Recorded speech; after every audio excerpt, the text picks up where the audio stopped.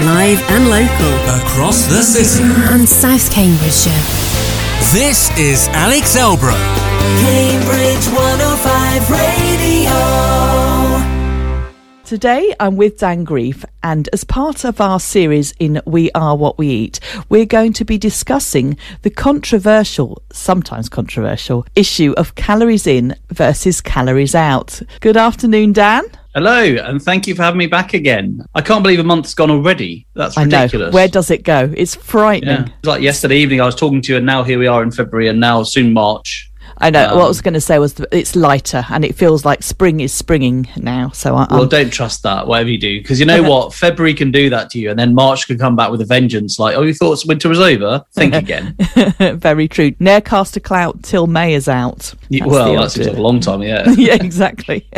Anyway, calories in versus calories out. What do you mean by this?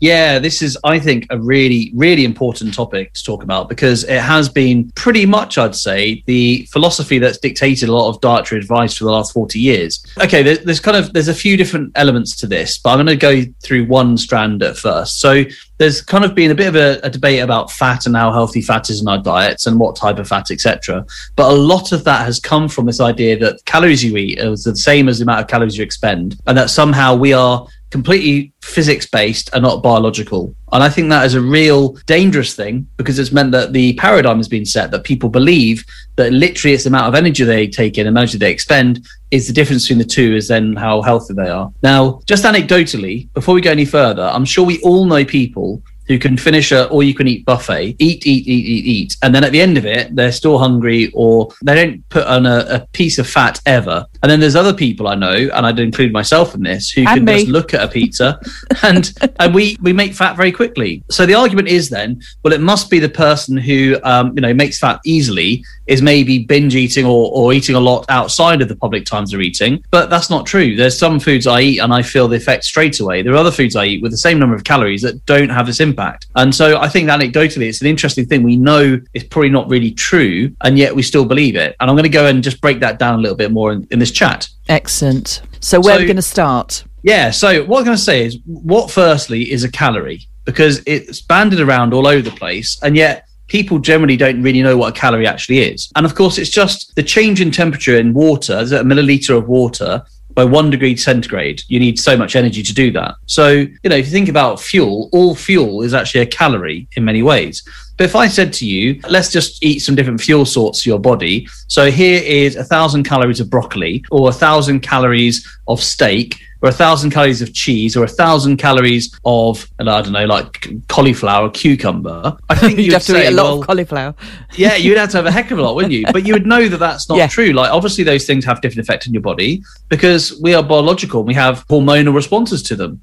And what I'd said to people is, well, not only is it like in food types, but if it's actually for fuel, well, have 200 calories of plutonium or 200 calories of vegetables. They would have a very different impact on your body. So why wouldn't foods have a different impact on your body as well? The other thing I was going to say on that one is, if, for instance, people are taking the calories in and calories out, does that mean then, but just by me eating 1 extra calorie per day, every day, I'd consistently be getting fatter and fatter and fatter? Or would the human body know how to deal with that extra calorie? And equally, if I have fewer calories, I might lose weight for a while. But why is it the body then puts on more weight when you start eating normally than you did previously? It's because we're biological. The body is not stupid. It's not like an engine. You put fuel in and you get power out again. The body is actually a really cleverly evolved organism that is able to manage its fuel source to try to then either store fat or burn fat, depending on what it needs. And the calorie in, calorie out ignores completely the biological function of what your body does. So as I've said previously on this show,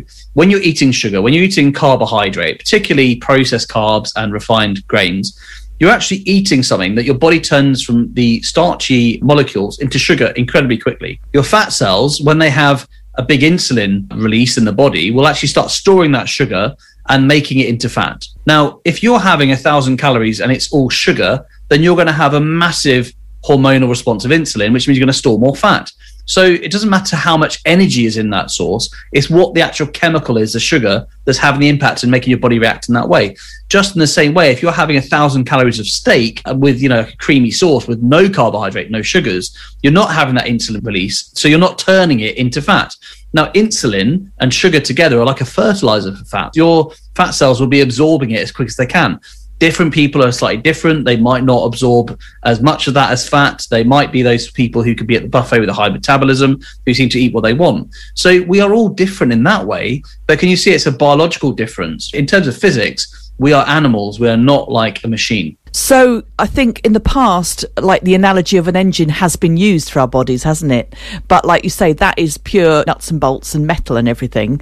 And I think research is showing now, isn't it, from what you're saying as well, is that that's kind of the wrong analogy to use. And I'm guessing, because you said it's hormonal, I guess all through different stages of our life and gender hormones is going to make a massive effect too. Oh, hugely. Okay, just put it this way. So in terms of fat storage, if we're going to say that it's literally what you eat makes you store fat, which is what Calorie in, Calorie out says, does that mean that women are lazier than men because they have generally more fat than men do? Is it because they, for instance, eat more in their teenage years, which means they grow, in certain ways, that means they've got more fat storage? Obviously, we know it's hormonal. So why then when we come to this issue, we then suddenly say, oh, it could just be the amount that they eat, or they're not burning so much off, which is ridiculous, completely ridiculous. And I think when you say it like that, you sort of realize that's the case. That doesn't make any sense. Now, if you said to me like, oh, humans are just like a computer, this is the way that the computer thinks, this is how a human thinks, you would say, well, how ridiculous. That's nothing like that at all. So why would we say this about the human body? And one of the huge differences there is, if you think about like a combustion engine, you put petrol in or diesel or whatever, it works, it generates energy, it gives you movement, heat, whatever it might be. A human being has got different types of energy source, and this is really important. So, you could be running, for instance, on sugar, which becomes glycogen in your liver and in your muscles. You could be using that energy to give you that little burst of energy to get you going. Some people, of course, most people would be running off that energy all the time. Or what your body is doing is storing this energy in fat for a reason. It's not just doing it for the fun of it.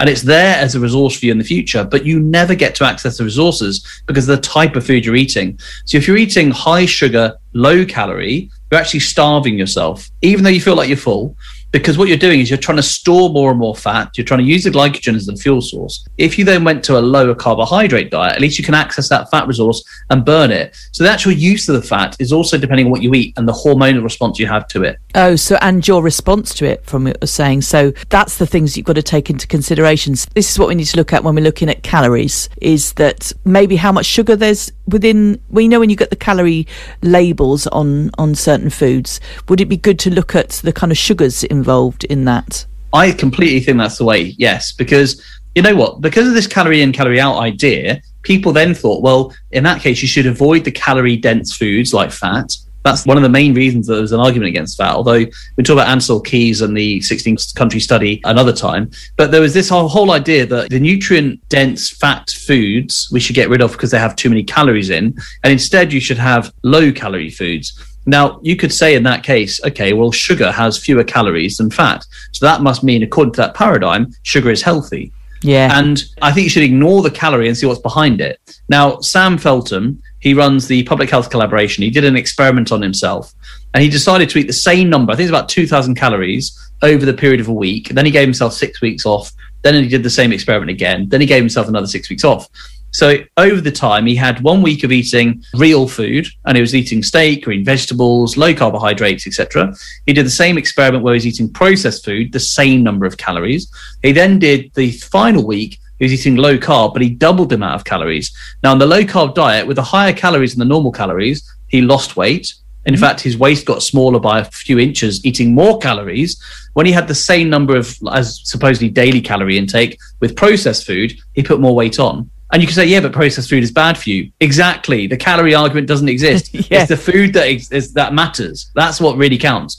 Now, you could say taking a bit less energy would help. And I think that's probably true. I'm not saying it's completely just rubbish you should chuck out the window. But if you're reducing your calories to the point of eating junk food, which is not food, then of course you're going to put weight on. That's because your body's responding to that nasty toxin in its body. That's what it does. That's really interesting. That's definitely, as always, given me lots to think about. And when I head for the biscuit tin, I will have to have another little rethink. I think in my mind, it feels like it's filling you up, but really... Well, let's go through another one there as well then, Alex. So when you have that biscuit, you say you might be filling up, but I wonder how soon after that do you feel hungry again? Quite soon. Whereas if you have, for instance, if you just had a couple of eggs in an omelette, with nothing really in it, how soon after that, do you feel hungry again? A long time. That can keep you going. Keep you going all morning. And even if you had the same number of calories in the eggs and the same number of calories in the biscuits, you would still feel more hungry after the biscuits, I guarantee, and less hungry after the eggs, because it's a hormonal response in your body. So the calorie in that instance makes no difference. It's the food you ate, not the amount of energy in the food. That's really good. Thank you for that. You're That's welcome. a really good topic, and it's something that I think the whole diet industry has based its life on, but I think it's really good to get some proper facts behind that. So thanks ever so much for that, Dan. Cheers, Alex. Cambridge 105 Radio.